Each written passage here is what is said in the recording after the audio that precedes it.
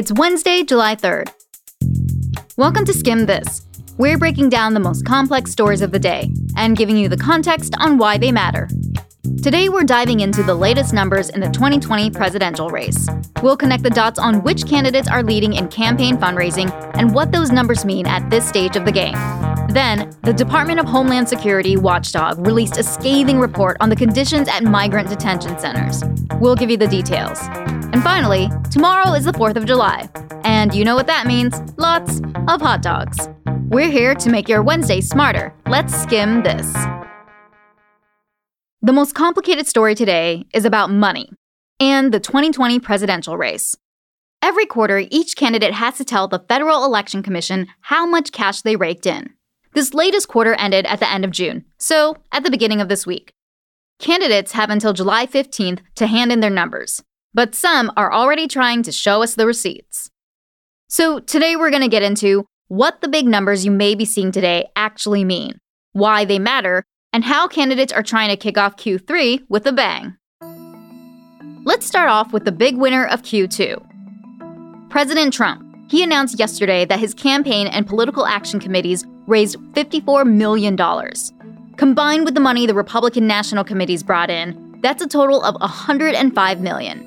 Both of those numbers are significantly higher than what President Obama and the Democratic National Committee made during the same period in 2011. Trump's Q2 numbers are also significantly higher than the Democrats who've announced their totals so far. The leader of the pack right now is Pete Buttigieg, the mayor of South Bend, Indiana, who was basically an unknown at the beginning of the year. In the second quarter, his campaign raised almost $25 million. A bit behind him is former Vice President Joe Biden. He only entered the race at the end of April, but his campaign announced today that he's raised $21.5 million in the last 2 months. And then there's Vermont Senator Bernie Sanders. His campaign says he raised $18 million, which is about the same amount he raised in the first quarter when he was the top earner. We haven't heard from many other Dems, so there could still be a competition for the top spot. California Senator Kamala Harris announced that her campaign raised $2 million in the 24 hours after the primary debate alone. And former Texas Congressman Beto O'Rourke says he still doesn't know. So, why does this matter? Well, if somebody is willing to donate money to a candidate's campaign, it's generally acknowledged that means they support the candidate. So, more money equals more support. But there's a limit on how much donors can give. And candidates like to highlight their smaller donations because it shows that donors are interested in them and could give more money throughout the election before they reach their cap. By that smaller donor measure, Trump's re-election is looking pretty good. And his money will probably last longer since he won't have to do as much spending during the primary season while the Dems are battling it out. He can save his money and then spend big during the general election. But of course, money doesn't always make you popular. Back in 2016, Trump didn't have a ton of money. He had to donate $66 million of his own money to keep the campaign running. Former Florida Governor Jeb Bush was the most funded Republican candidate during that primary race, but it didn't help him get very far. These numbers mean a lot for the Democrats, though, particularly the number of donors rather than the amount of money. Democrats are still in primary mode, so they only get a spot on the debate stage if they have campaign donations from a certain number of people. In the June and July debates, they need 65,000 different donors. For the third debate in September, they'll need 130,000 different donors. Julian Castro is already putting out ads calling for help to reach that 130K mark. So the 2020 candidates will likely be busy trying to make bank this summer. And they're getting right to business this holiday weekend. The Democratic candidates will be making their rounds for the holiday, with several making stops and hitting fundraisers in Iowa, New Hampshire, and Nevada, the first states to hold primary elections next year. O'Rourke is making it a family vacation. Harris is barbecuing. And Buttigieg is heading to the beach. Make money and maybe get some sun. Meanwhile, back in D.C., Trump is planning a 4th of July extravaganza to beat all other celebrations. The Capitol's annual parade, concert, and fireworks will be joined by a military flyover, a display of military tanks, and a speech by Trump at the Lincoln Memorial. Critics say Trump is turning the 4th of July celebration in the nation's capital into a campaign rally at the taxpayers' expense. Though we still don't know how much the whole thing is going to cost. The last president to make an appearance during these festivities was Harry Truman in 1951. But supporters say, why shouldn't the president be allowed to speak? The US is only going to turn 243 once. So, what's the skim? Campaign donations are a BFD for any candidate, but presidential candidates in 2020 have a lot to prove in order to convince people to donate. The race for the Democratic nomination started early, and this is the first time nearly all the candidates in the race have to report numbers. But just because the candidates are ready to go doesn't mean the rest of the country is. A new poll from CNBC this week shows that a majority of Americans say they won't donate to any of the 2020 presidential campaigns. And only 8% of Americans have given money so far.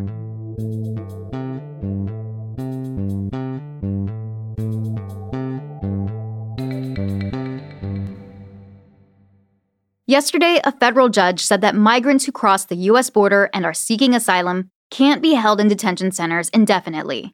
This is being seen as a pretty big defeat for the Trump administration. But it's a little complicated, so let's back up. When people illegally cross the U.S.-Mexico border and seek asylum, first, they usually have to pass a credibility test. Then they get a court hearing for an immigration judge to decide whether their case is for real. But in recent years, the system has gotten pretty backed up, and those asylum seekers could wait for months or even years for that hearing, so they can ask to be released on bond while they wait.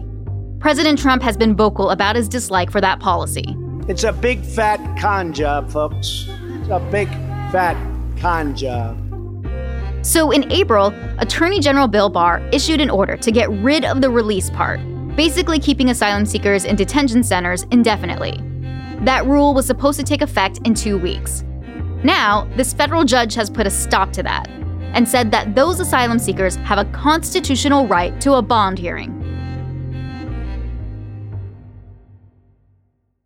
The Trump administration is expected to appeal the decision, but the agency that would have kept those asylum seekers in detention, the Department of Homeland Security, is in a lot of trouble right now for housing conditions at detention centers.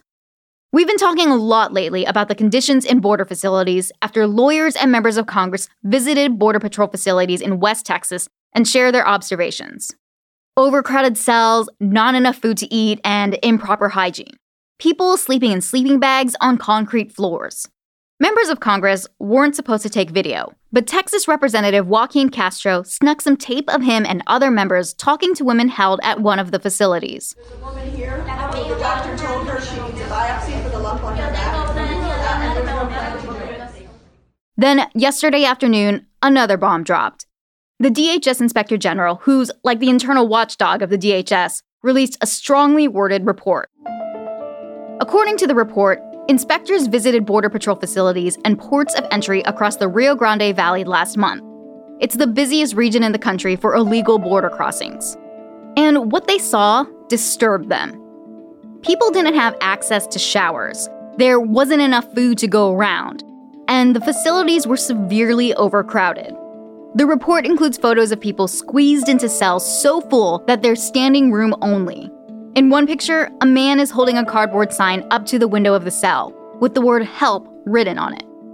One senior manager they interviewed called the situation, quote, a ticking time bomb.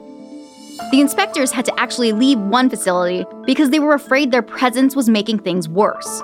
The IG said these conditions require, quote, immediate attention and action, and pose a risk to the health and safety of everyone involved, not just migrants, but also Border Patrol agents.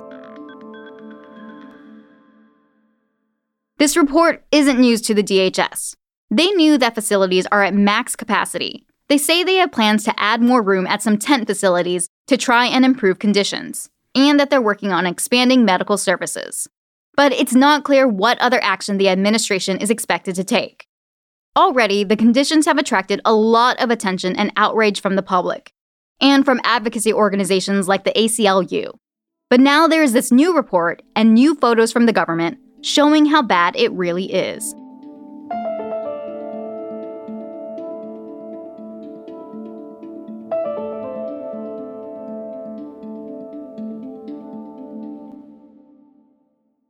If you've been scrolling through Instagram or Twitter lately, You might have seen a new pair of shoes from Nike scheduled to come out this week, 4th of July week.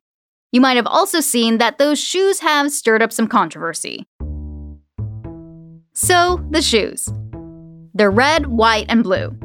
And each one has a flag on the back. Specifically, the flag that Betsy Ross made for the Continental Congress in the 1770s. You know the one. It's got 13 stars in a circle and 13 stripes. As soon as the company put out the pictures, people started to push back. Here's why. The Betsy Ross flag has been used by some hate groups to glorify an era of slavery. For example, the KKK passed out mini Betsy Ross flags at an event in New York as recently as 2018. NFL star and activist Colin Kaepernick, who made waves for kneeling during the national anthem a few years back, and who Nike has since featured in a major ad campaign, reportedly got in touch with Nike to tell them, hey, maybe don't sell a symbol of white supremacy. The shoes were slated to go on sale later this week, but Nike has decided to pull them. So you won't be seeing them on the shelves.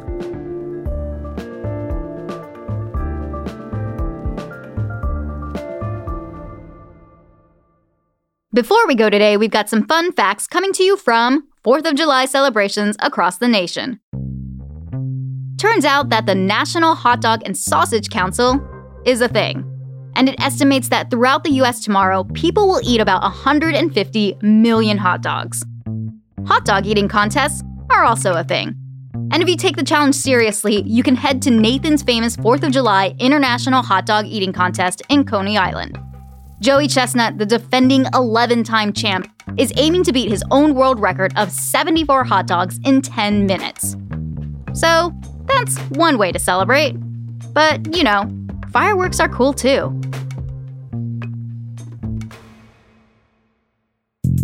And that's all for Skim This. Just a heads up, we're taking the rest of the week off for the 4th of July holiday, but we will be back in your ears on Monday, July 8th. That's also when our morning newsletter, The Daily Skim, will be back in your inbox. In the meantime, be sure to subscribe and leave us a review. And for more Skim, you can get premium content by downloading our app or learn more at theskim.com.